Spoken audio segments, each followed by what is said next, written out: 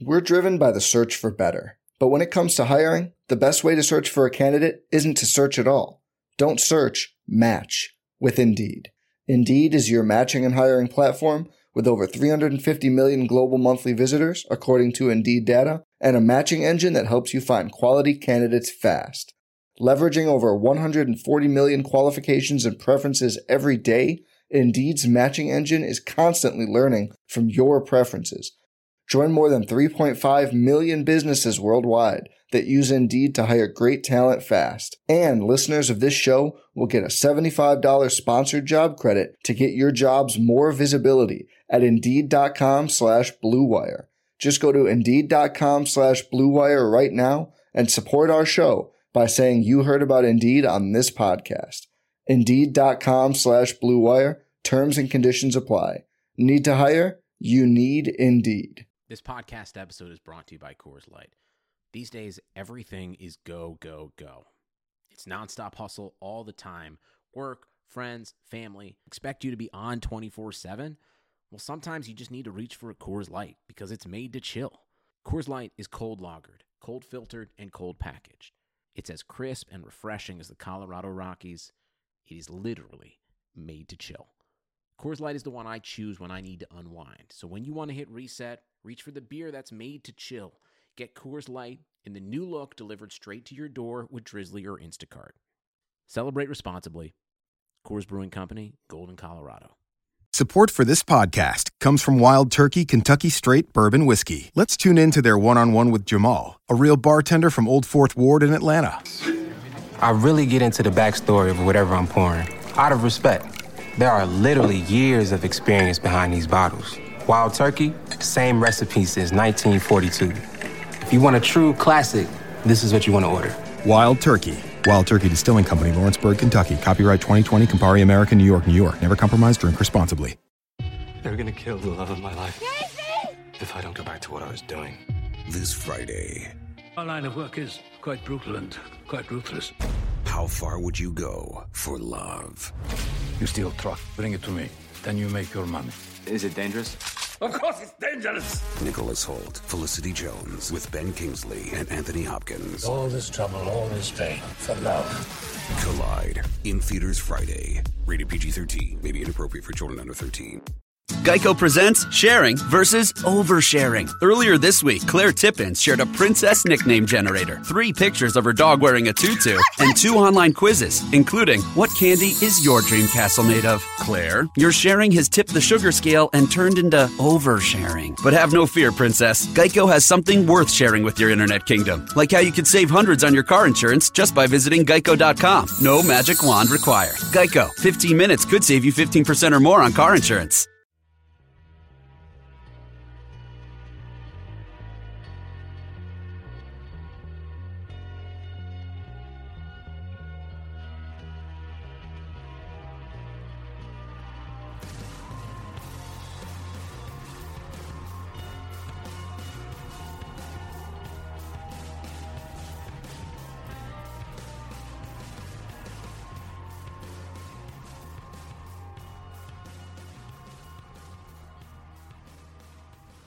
Welcome to the RotoWire Fantasy Football Podcast, brought to you by DraftKings.com, the leader in daily fantasy sports.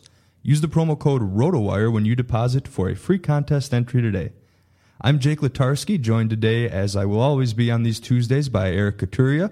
If you're out there on Twitter, you can find Eric at ETCat30, and you can find me, Jake, at JakeSki52. This is our second episode of the 2015 season. Normally, once we get into the season, we'll be discussing waiver wire pickups on the Tuesday episode. But today we'll be sticking to some of the breaking news of the day, and we'll also dive into some AFC wide receiver depth chart battles a bit later on the show. One final reminder here, the podcast is now available for subscription on iTunes and Stitcher, so please leave us a nice review if you happen to be listening on those platforms. So, Eric, we're going to start off today with some of the breaking news. Probably most noteworthy here of Tuesday afternoon is the Arian Foster injury. The latest we have right now is per NFL Network's Ian Rappaport. Foster is almost certainly headed for the short-term IR after he suffered a groin injury on Monday night, and that's going to mean, of course, missing the start of the season, of course, if surgery is necessary. What type of an impact do you see this happening for the Houston Texans? And also, do you think they sign someone or they go in-house? Where are we heading here?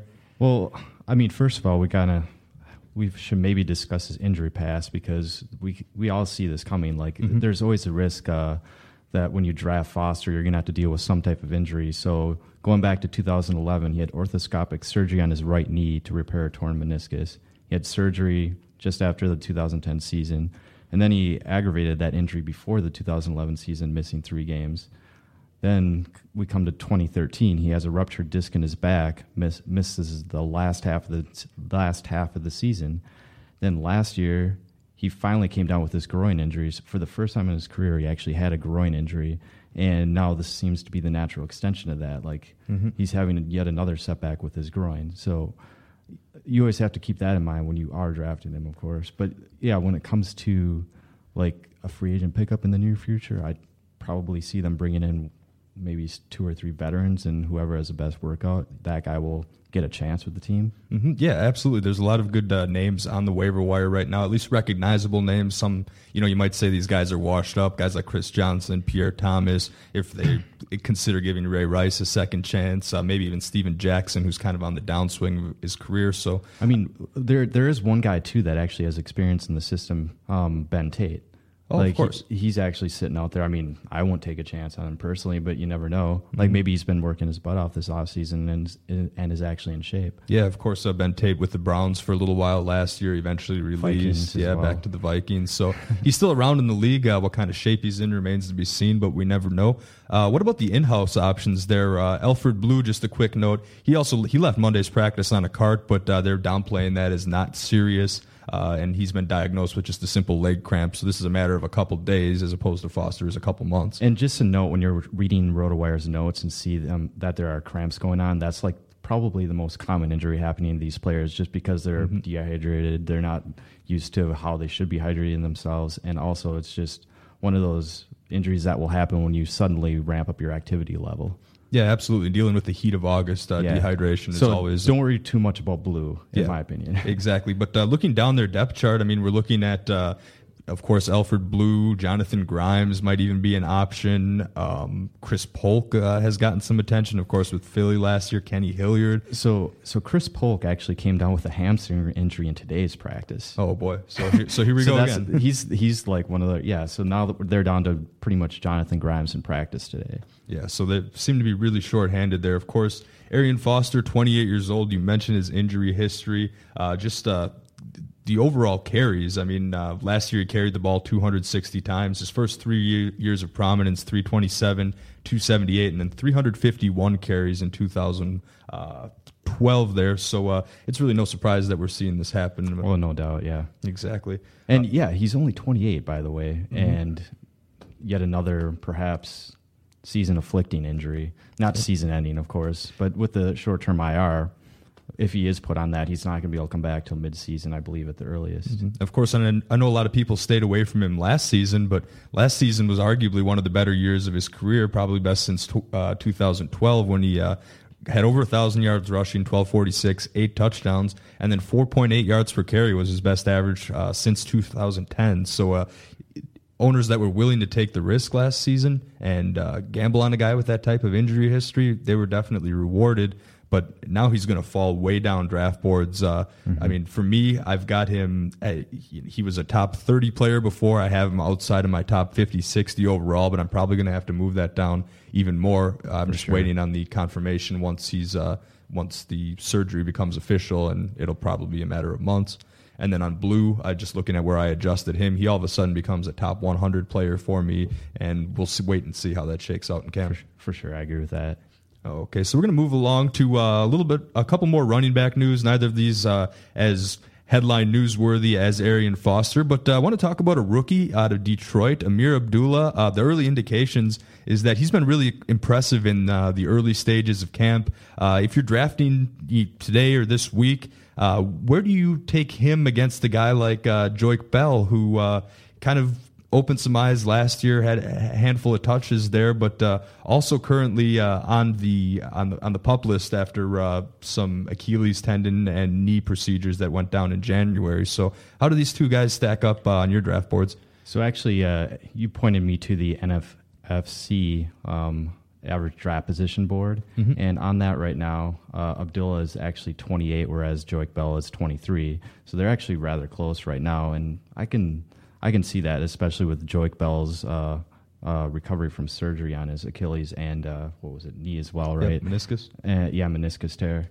Or was it a meniscus tear? Nope, it just says a minor knee tendon procedure. That's what I was going to say. A meniscus is a knee tendon, but I guess we don't want to jump the gun there with classification. But the fact that he's still recovering from those is maybe a little cause for concern, but it makes sense too. You don't want to suddenly throw him into the fray and then he has a setback early in training camp. So I wouldn't be too concerned about Joique right now. But on the other hand, he doesn't have Reggie Bush behind him, a guy who's injury prone. He has a young and spry running back in his first professional season. So it's probably a good idea to take a chance on him. I don't want to say what round or anything like that, but we also know that he has good hands. On the other hand, he has pass protection issues, so he might be a 2-down back rather than a 3-down back if he's anything. Yeah, I absolutely agree. And, of course, coming from Badger country right here in Madison, Wisconsin, we saw plenty of Amir Abdullah at Nebraska against Wisconsin and got to see a little bit more of what he was all about. Indeed. Yeah, but back to Joique Bell. Last year, carried the ball a career-high 223 times for another career-high 860 yards with 7 touchdowns, 8 touchdowns the year before, so 15 in the last 2 seasons. Looks to be heading in the right direction, but with the increased carries, Joique Bell's yards per carries have actually dropped a little bit down to 3.9. I'm gonna go out, maybe not go out on a limb, but say that you mentioned that Bell's ahead of Abdullah in ADP right now. I'm going to say that those two, as we get closer and closer to the start of the season, they start to get closer together, if not switch. So I mean, right now I look at Amir Abdullah as the higher upside pick. If you're trying to, maybe you already have a couple running backs and you're trying to build depth on your team. Championship rosters always do that. You know how Jeff Erickson puts out his weekly rankings every week during the NFL season? Yes. This is just one of those battles where you're going to see these two running backs probably situated about 20 to 24 every single week. So it's going to be kind of a toss-up, like who you throw out in a given week. It'll depend on health for Bell and just how Abdullah is actually transitioning to the professional game. Yeah, exactly. And fantasy owners, I'm sure, are hoping anyone that dealt with the situation like Crowell, Terrence West in Cleveland last year, it's a nightmare situation to deal with because you just never really know. Do you draft one or both of those guys as insurance? Have one hopefully get lucky. So one of the dilemmas of fantasy there. And then, of course, Theo Riddick's still on that depth chart, maybe gaining a little momentum in PPR formats, maybe as a pass catcher, or can you probably safely disregard him in your standard 12 team? Oh, for standard leagues, he would only be an option if the top 2 guys are actually sitting out that week. Yeah. So in a deeper league, I don't want to say maybe 16 teams, something like that. That's maybe the point where you consider him for a flex position. Yeah, exactly. I'm thinking we are going to do a 16-team office draft coming up here within the next couple of weeks, and if it's a half-point PPR, so that. I don't know. Maybe I'm half interested in Riddick as one of my last picks. It's That's tough to the tell. way to be, half interested.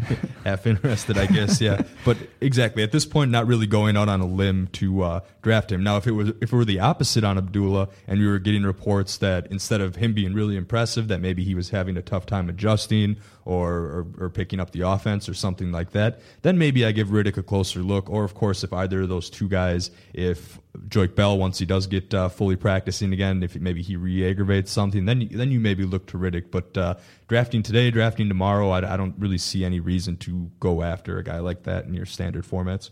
Yep. All right. One more running back situation, kind of discuss a little bit today. Got a report from the Tampa Bay Times looking like Doug Martin will be the front runner, basically for the lead backfield spot in Tampa Bay. And this is coming directly from Coach Lovie Smith-Mull too. This isn't just some beat writer, guessing at what might happen in this job battle. It looks like Martin is the lead dog at the moment. Mm-hmm. Yeah, I remember last year thinking, okay, this is a bounce back year for Doug Martin. I'm going to be able to get some value at him as maybe a late third round pick last year. Of course, that didn't work out for me so well in the leagues where I attempted something like that. He was never really much of a factor last season. Of course, guys like Bobby Rainey getting a lot of the reps there, and eventually Charles Sims down the road here. I guess basically, Eric, are you buying this report here? I mean, Martin just 134 carries for 494 yards, only 2 scores, average of just 3.7 a carry. What do we think? I mean, if Lovie Smith says so, are we buying it, or do you think guys like Sims and Rainey can take reps from him again?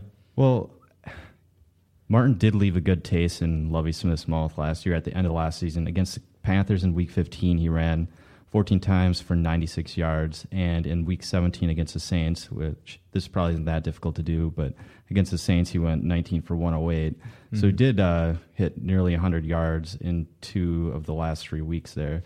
So, I mean, that is a good sign at the very least. Mm-hmm. And possibly building momentum after coming back from the injuries that he dealt with last year. Those were the only 2 games of the year, actually, where he averaged over 5 yards a carry. And then, of course, in between them was Green Bay, 10 carries for 17 yards. And you don't really think of the Packers as having the most stifling run defense either. So, but I like, it is a good taste that he left in his mouth. So possibly carrying that momentum over. Yeah, and we're not saying he's going to bounce back to his rookie season when he had 319 for 1,454 yards and 11 touchdowns. That's pretty much out of the question.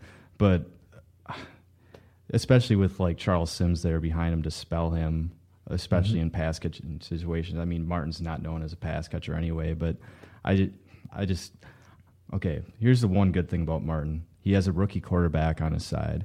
So I can see them using Martin to relieve the pressure on Jameis Winston, kind of relying on him or in the early going. And if he actually does get some steam rolling, I guess, then I could see them actually relying on him more as the season goes on. Yeah, and of course, we mentioned Charles Sims a couple times. Don't want to count him out completely. He didn't really take the field until Week 9 last year. But, you say that he's more of a pass-catching threat, but his season high in receptions was 4 last year. Yeah. Just because of the Martin history, and maybe he doesn't quite have it. I mean, Charles Sims is absolutely worth a look, especially in those PPR formats, right? Yeah. And this is a small sample size, of course, of Sims last year, but he only averaged 2.8 yards per carry. Yeah, definitely something to look at. Yeah, for sure when you're looking at Sims. He is being taken and drafted still. Actually, this is kind of funny. I'm looking at NFFC ADP right now, and real quick, a note on that is these are some higher stakes leagues, and a lot of drafts have gone down already. That's why we like to look at that over other sites a little bit. That's interesting. Yeah. I mean, I'm not sure what the entry is, but I think somewhere 200 to 400, something like that. And so at least you take the drafts as reliable as of, whether you go on a free mock draft site and people are trolls and screwing up the data. But so we think of this a little more reliable.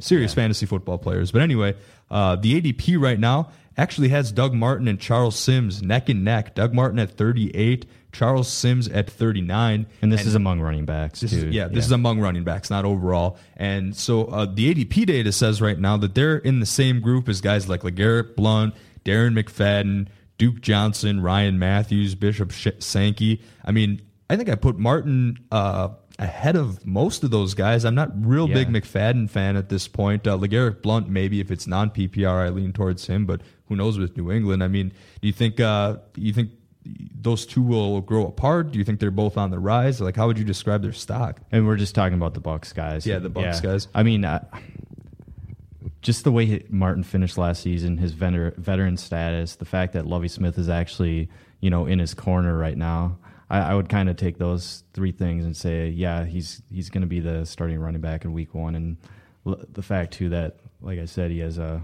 rookie quarterback in front of him, I can definitely see them kind of relying on the running game to let Jameis actually ease into the league. Mm-hmm. And Jameis has no shortage of weapons. Just for the record, with guys like Mike Evans and Vincent Jackson out there, I think Safarian Jenkins takes a big step up in his sophomore year in the NFL. So no lack of weapons, but especially early on in the season, I could see them, running the ball 30 to 40 times a game and Martin getting the majority of those carries. Yeah, that'd be great. Absolutely. All right, so last bit of, I guess, major news is looks like Sam Bradford will head over to Philadelphia. He's in talks of a contract extension with the Eagles. I guess just a couple things here. Are we really buying him as the long-term solution there? And also, how do you think of him from a fantasy perspective, I guess, in 2015? Where are you thinking about taking him possibly as a quarterback one in deeper formats, or are we kind of staying away from having to rely that heavily on him? I mean, you have to like the fact that he's in Chip Kelly's offense, and every quarterback that he touches, turns to gold. So that's always a good thing. On the other hand, he has the 2 ACL injuries within a 10-month span or whatever, and he hasn't actually taken the field in 23 weeks once week 1 rolls around this year. So there are a lot of things to the negative as well. So I don't go ahead. I mean, I like it's just like if you're playing daily fantasy. I know that's going up in popularity a lot lately, but pace is such a huge thing. I know you're an NBA guy, Eric. When one of the biggest factors you can choose when looking at your NBA DFS lineup, or I'm also the college editor, so I look at the same thing when I'm trying to do a college DFS lineup. But pace of play, there's more opportunities, and I think that's part of the reason why Chip Kelly's offense, it's going to run more plays than any other offense in the NFL. Right. So even if Bradford has 20 incompletions, that doesn't mean that he won't have 30 completions because of how they run that offense. Well, I think one thing that Chip Kelly liked when he made this transaction is the fact that Bradford actually had his best seasons, well, not professionally, but as a collegian at Oklahoma. And Oklahoma then was actually employed, I believe, the Eagles' current offensive coordinator. So there is that connection. Mm-hmm. And also, they ran a fast-paced offense.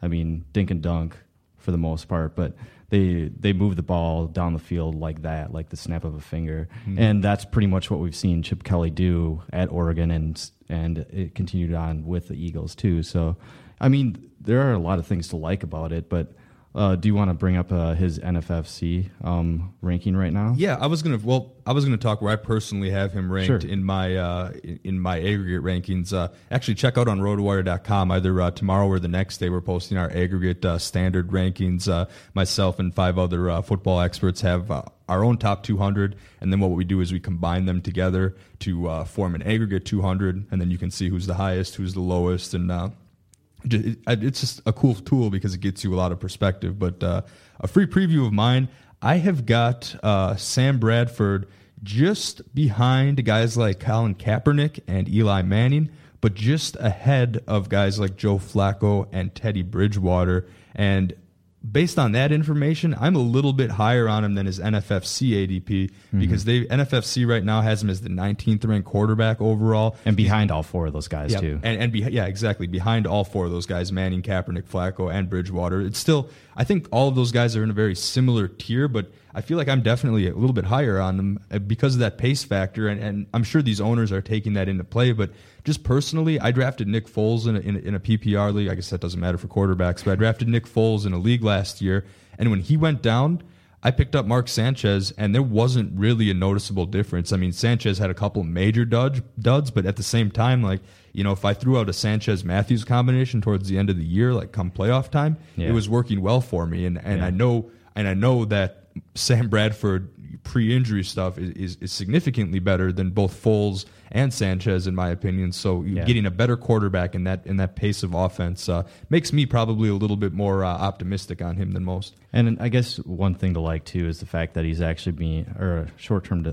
deal is being discussed right now. So that means that he might in the near future actually have some stability? Yeah, stability. Like somebody actually standing up for him in his corner. Yeah, that would be helpful. But at the same time, as a fantasy owner, I want him going out there with something to prove. Yeah, that's trying to earn that big contract. What if he holds off on a deal, throws for 4,000 yards and 30 touchdowns this year? Then all of a sudden, the guy's the answer. I mean, that would make him a top 10 quarterback, top 5 maybe heading into next year. But that's getting way ahead of ourselves right now. I think the general consensus is a QB2 right now. But in a deeper format, if you're going 14-16, I think there's I I wouldn't be the most comfortable. I'd be drafting another quarterback shortly afterwards as an insurance policy. For sure. But I could take a chance on him as my QB1. I feel faithful enough. Just, again, system.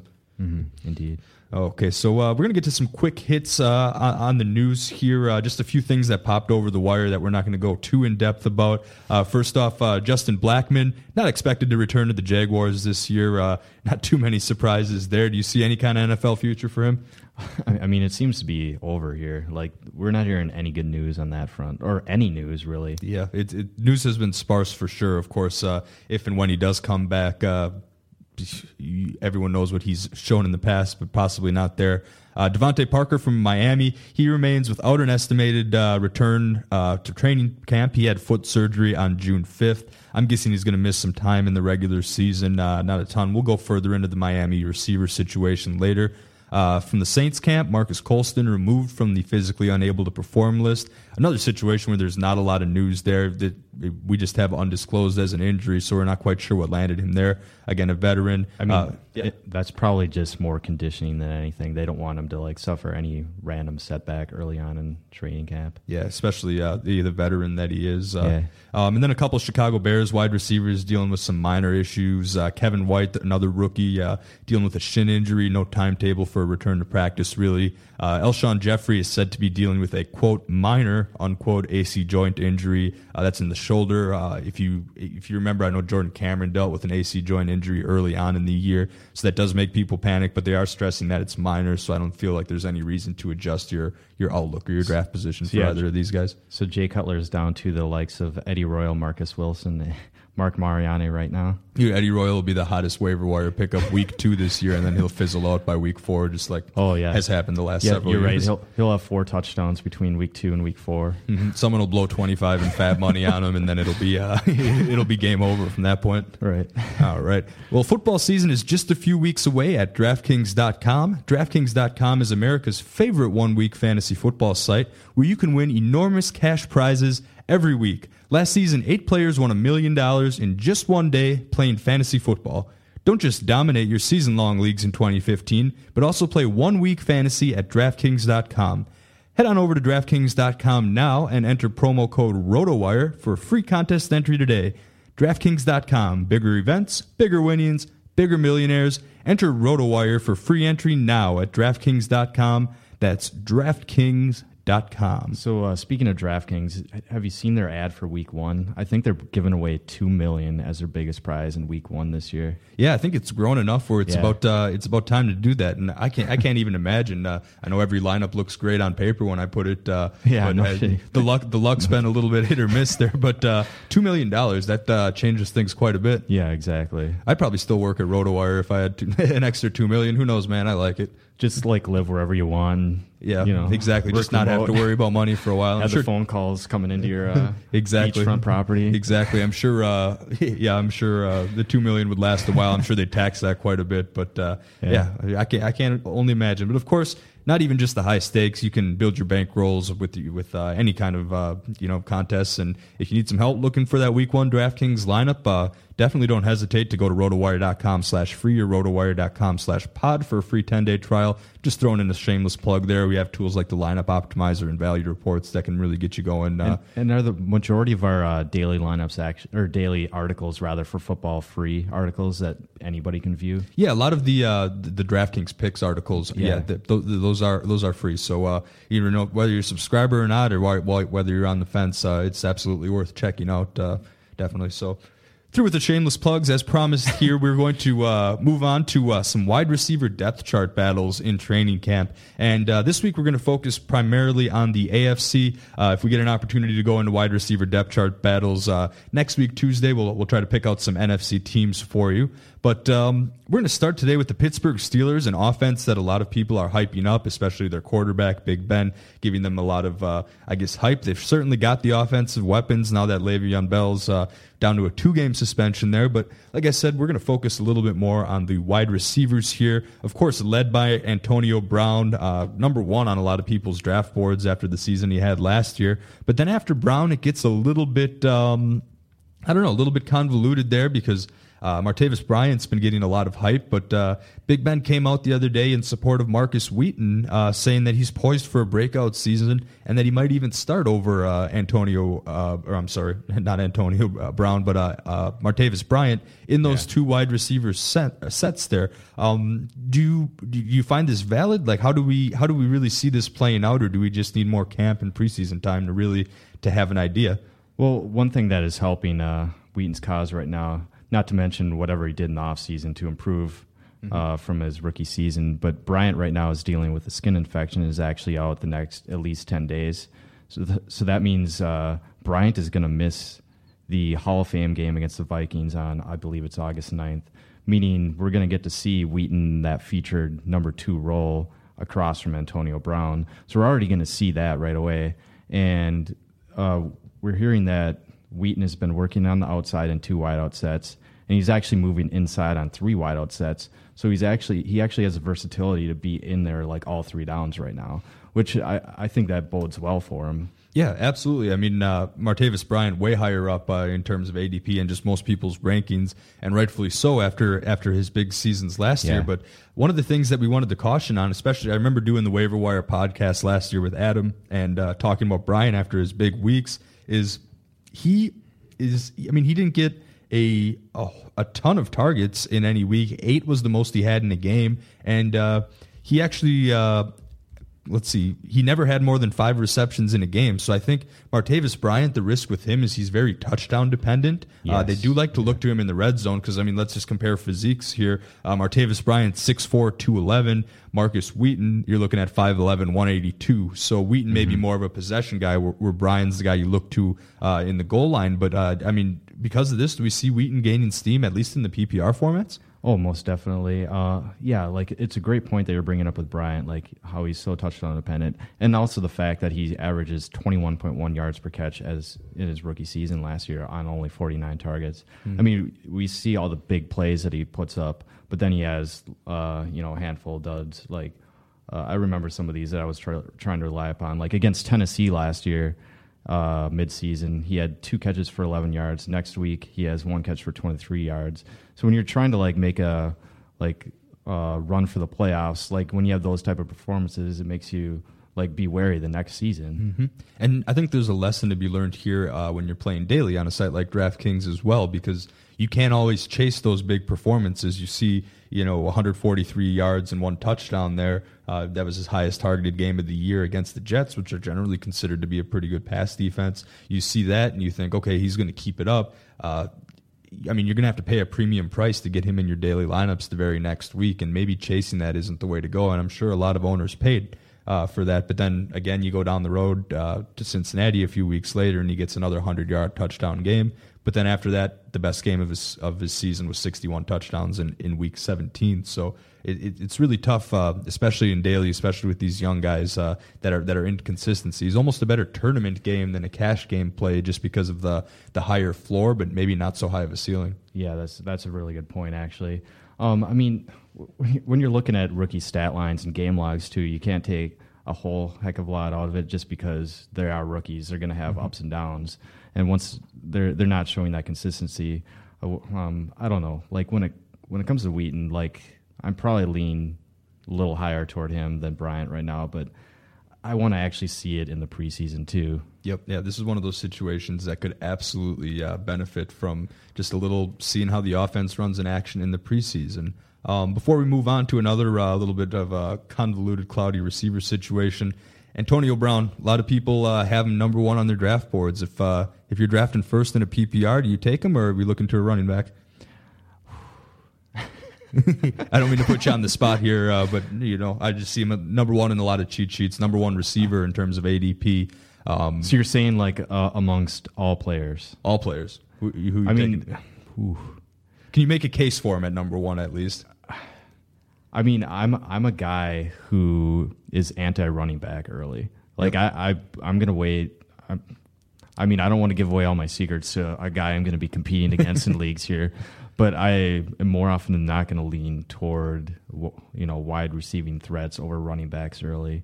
Yeah. On the other hand, if I have one of those top 5 picks, of course I'm going to take one of those lead dogs. So I would probably, the fact that Le'Veon Bell is missing the first 2 games would make me lean toward Brian over him, of course. Yep. But if Eddie Lacy's sitting there, I'm taking Eddie Lacy.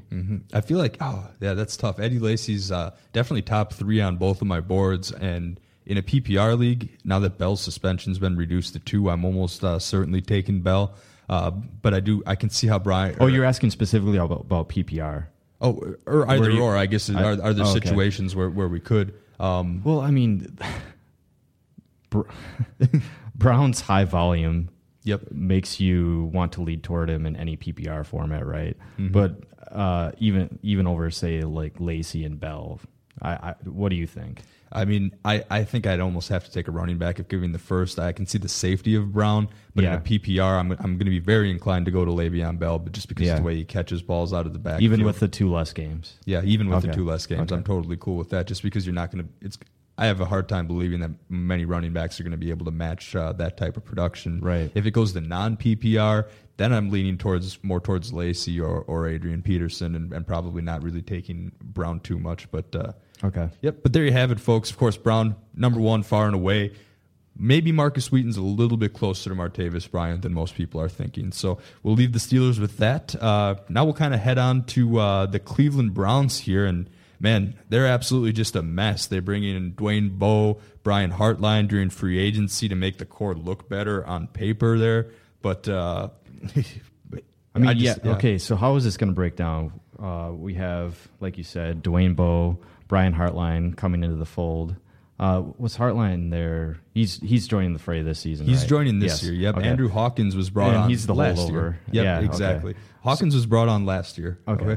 I guess I covered the Browns for RotoWire, so I'll kind of take some of this here. Overall, I'm not confident about their passing game on a whole. I think how I can see it playing out right now would be Dwayne Bowe starting on the outside. I like Andrew Hawkins as more of the slot guy, but I do worry the guy's like 5'9", so he's not a huge target, especially for a kind of a mediocre quarterback like McCown. And then Hartline probably in those 3 wide receiver sets. I think I give the edge to Hawkins over Hartline on the depth chart now. Of course, it's very early. Dwayne Bowe would be someone I would take in drafts, but I don't think I would count on him to be my wide receiver 1 or wide receiver 2 this year. I honestly just don't think he's going to get that much of a value. Of course, didn't catch a touchdown a year ago. And, Alex Smith isn't the greatest, but neither is Josh McCown, so I don't really see too much quarterback baseline changing that production there. Hawkins, I think about in a pre-PR. In a standard, not really. I probably stay away from him. Hartline, I'm not taking unless one of those 2 get injured. So really... there's not much that I see going down there. I think long-term potential, don't sleep on Vince Mayle in dynasty formats. The guy was, very productive at Washington State in 2014, caught over 100 passes in a college season, which is impressive in its own. 1,483 yards and 9 touchdowns in 2014 for Washington State. He's dealing with a little bit of a foot injury, but he's expected to be at or near about 100% at this point, so he should be back on the practice field soon. And then, kind of going down from there, you just run down the depth chart, and any one of these guys has a chance to make the team. Of course, Travis Benjamin and, Taylor Gabriel, guys like that might, they were around last year, so they might have an edge. And then, of course, there's Terrell Pryor sitting there, currently 7th on our depth chart. But he's, of course, the former Ohio State quarterback for those of you who think, man, that name sounds familiar, but he's playing wide receiver now. He's switching to wide receiver, and I at the very least want to see him get in a couple preseason games. I'd say he's on the outside looking in for a roster spot right now, but a guy with that athletic ability, you just never know. So actually in the early stages of the camp here, does Pryor sound confident one way or the other about actually making the squad?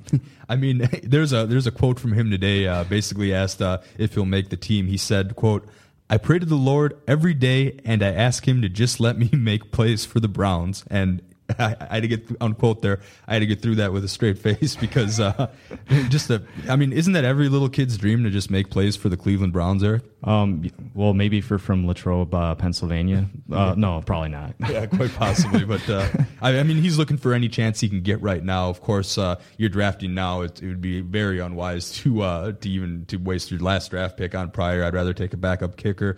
But it's a good storyline heading into the preseason at the very least. I want to see if he gets targets and what, if anything, he's able to do in the open field. Because, of course, being from Badger country, we mentioned that before, talking about Amir Abdullah, watching him play for Nebraska. We've seen plenty of Terrell Pryor, probably a lot more than we'd care to have seen playing against the Badgers there. So, yeah, like Josh McCown is leading this offense, correct? 2 years ago when he filled in for Jay Cutler, he actually had two great wideout threats, right? Yep. In Alshon Jeffrey and Brandon Marshall. He goes to Tampa Bay. He has kind of the same situation. He has a veteran in Vincent Jackson, a young guy, and Mike Evans, and not the same results at all. So, like, which McCown are we going to get this year? I'm thinking we're going to get closer to that second half McCown. Especially with, like, no legitimate passing threats. Yeah, we go back to the Bears with Tressman as the coach there.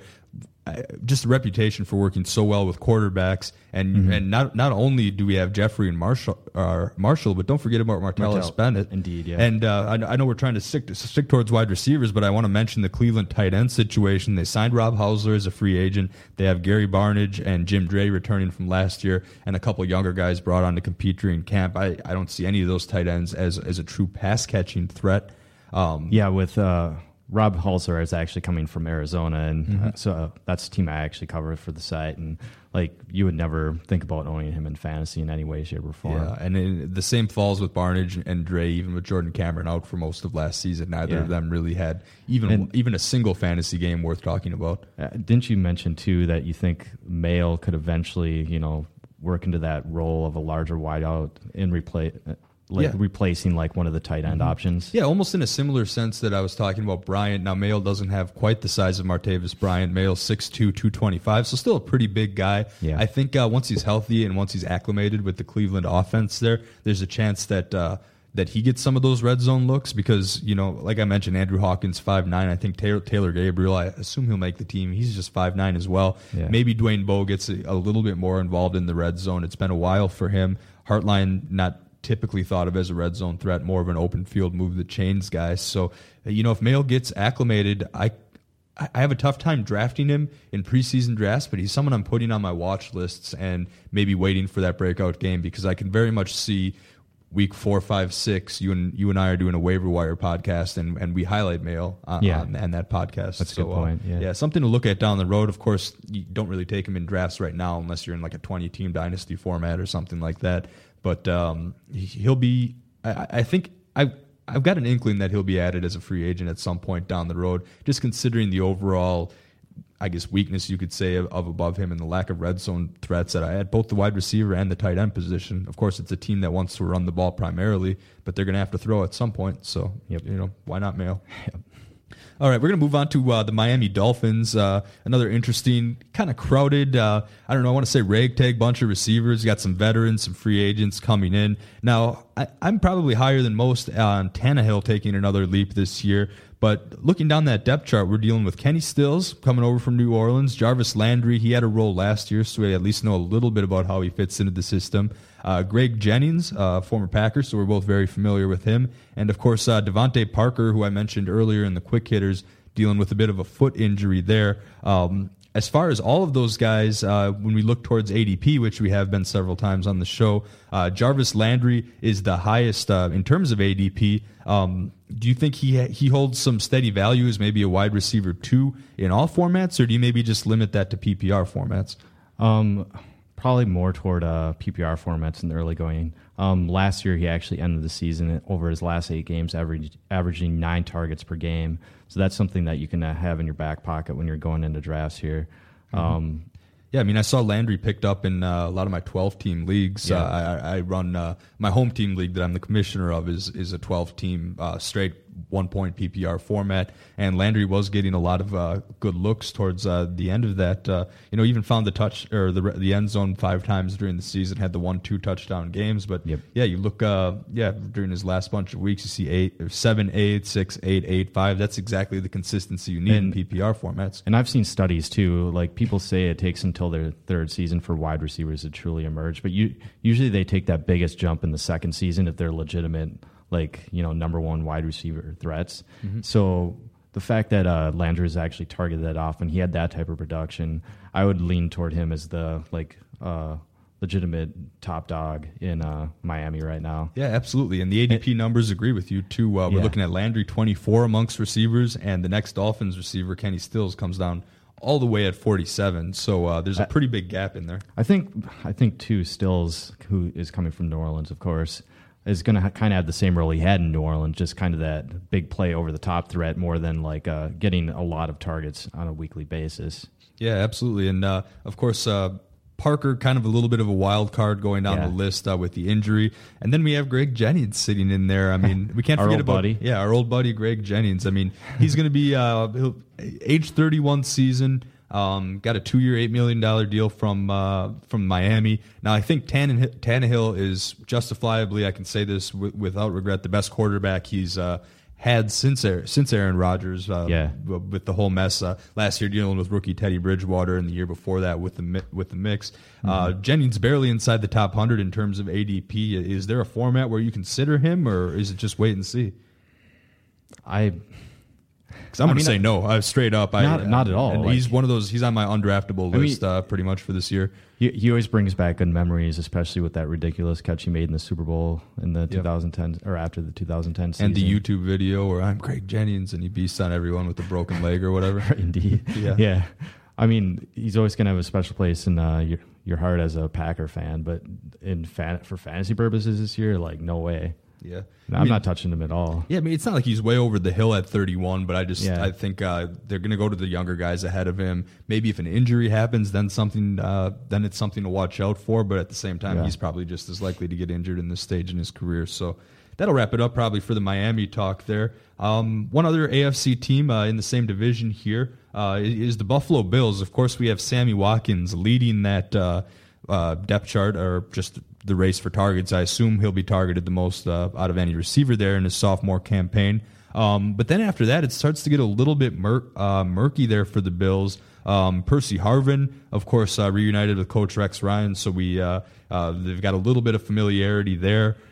He's one of the most difficult players to judge for me. And then the next two, Robert Woods, Chris Hogan, both of those guys could eventually find their way up the depth chart at some point. I mean, what's your outlook or expectations for Harvin this year? I know for me it's a high risk, high reward pick. But is there a spot where you would consider it?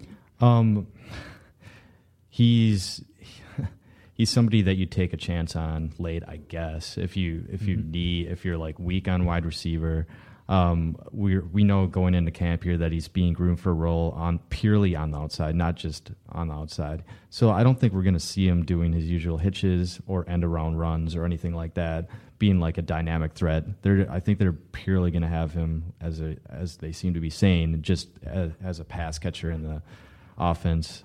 So I mean, I guess he's competing for that number. That role across from Watkins. Yep. And that's a guy who I would focus on in this offense. Like Landry in Miami, he's going to be the main man. He's the more all-around threat. He had 14 receptions of 20-plus yards last year, as well as 4 for 40-plus. So he is, I think, just going to build upon that. He had 65 catches for 982 yards and 6 touchdowns last year, averaging 15.1 yards per catch. I mean, that's just a line that you can see being elevated as he progresses. Yeah, absolutely. And regarding Harvin, of course, so maybe doesn't have the same PPR value that we've thought in years past, but at the same time, lining up in that outside role, I want to string the conversation back to Daly for just a moment, because this is one of those players that's probably going to have a lot of games of 10, 15, 20 yards early on, and his price is going to be very, very cheap, I would imagine. But I'm guessing there'll be at least 1 or 2 weeks this year where he catches a couple bombs in the same game, maybe posts a 150 and 2 touchdowns on what will likely be a minimum DraftKings salary. So something to watch for in Daly. I would have a tough time owning him. Well, I mean, I wouldn't have a tough time owning him in a league, I think, but I wouldn't count on him as like a wide receiver 2 or even a wide receiver 3 or flex, just because of the inconsistency there. He could be another waiver wire pickup that we go to at some point down the year if he starts to kind of pick it up. But just for a frame of reference here, I'll name a few receivers that are right around him in terms of ADP this year. We're looking at guys like, let's see here, Kendall Wright, Devontae Parker, who we just mentioned, Ruben Randall, Terrence Williams, Dante Moncrief, Dorial Green-Beckham. I think a lot of those guys have arguably just as much upside, if not more, than Harvin heading into the season. Terrence Williams. Yeah. I love him a heck of a lot more. Oh, yeah, absolutely. I mean, I even like Ruben Randall. It'll be tough as the third receiver there, but they're like, who knows? Are you looking at the NFFC, right? Yeah, just the wide receiver rankings right now. Wow, I'm just trying to give our listeners an idea of the tier that they'd find Harvin in and what kind of choices they'll have to make on draft day. Man, there are some spectacular options there. If I saw like John Brown, Devontae Parker, Terrence Williams on the board, like those guys would be well above Percy Harvin in terms of who I would want to pick at that point. Yeah, absolutely, and of course there's always the chance you can't forget about the quarterback situation that's going on in Buffalo with these quarterbacks, and that could very much drastically affect things. I'm talking about EJ Manuel competing against Matt Castle, of course not the cream of the crop in terms of quarterbacks.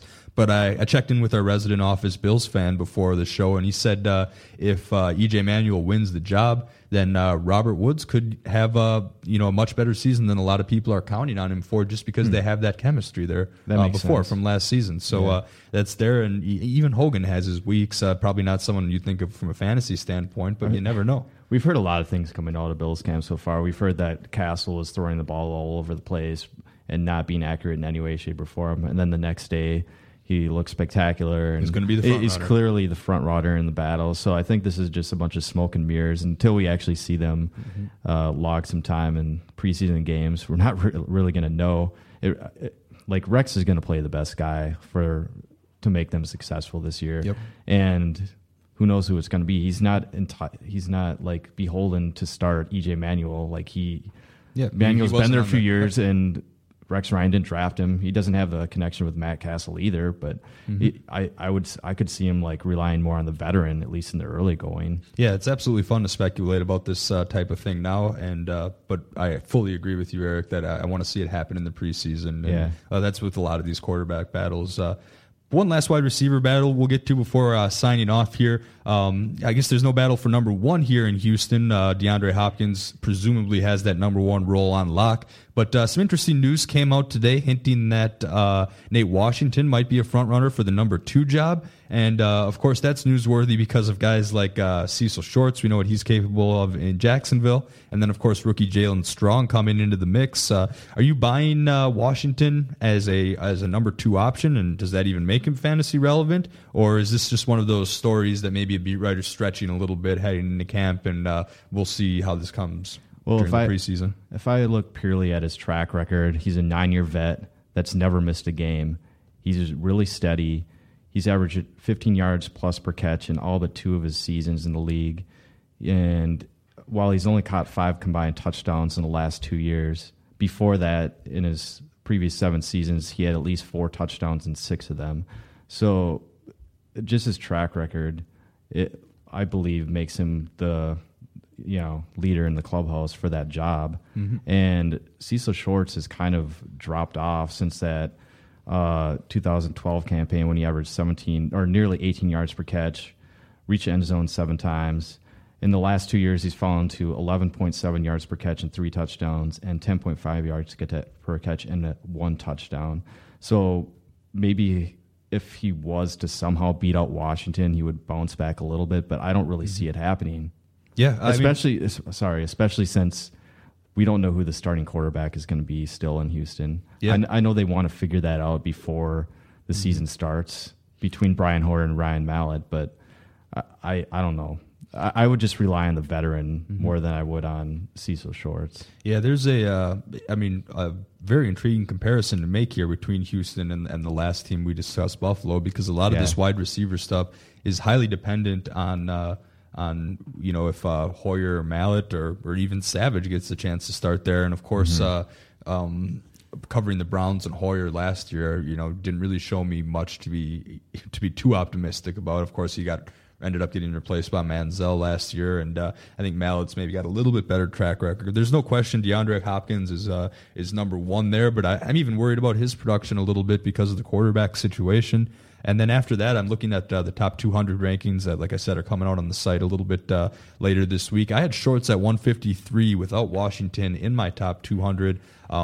I don't feel strongly enough to make a concrete move about that just yet, but it's another one of those things that I'm going to be adjusting these rankings as the rest of us will be adjusting them on a week-to-week basis, and I could very much see myself making that switch at some point. And of course, can't forget about Jalen Strong there, the rookie product of Arizona State. Caught 82 passes for 1,165 yards and 10 total touchdowns last season at Arizona State. So he's got a little bit more of a build, maybe even a red zone build, sitting at 6'3", 212 pounds, 21 years old, so probably pretty raw.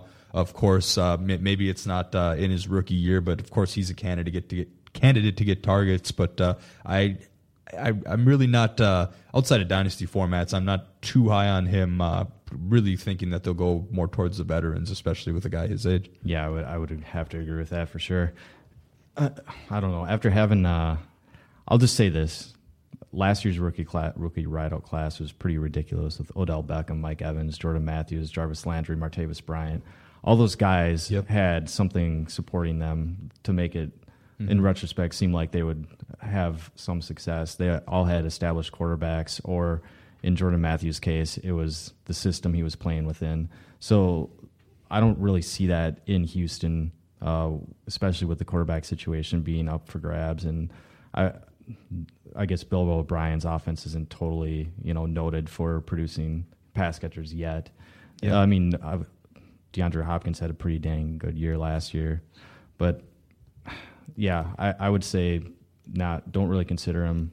Maybe, like you said, in dynasty leagues. If I'm drafting tomorrow, Hopkins is really the only guy I consider taking on my team. And like I said, I'm a little bit worried about him compared to some of those other guys. Strong more for dynasty formats, I guess, which is another thing I've been updating a little bit on the website lately. Check out the dynasty rankings on RotoWire, and also feel free to use our stuff like our Ask an Expert feature there to get going. But all right, so Texans, that's really the last wide receiver.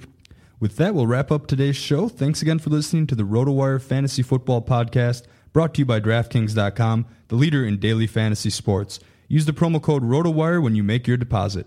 Also, check out RotoWire free for 10 days by going to rotowire.com/pod. Nick Whalen and Mike Doria will be back with you on Wednesday.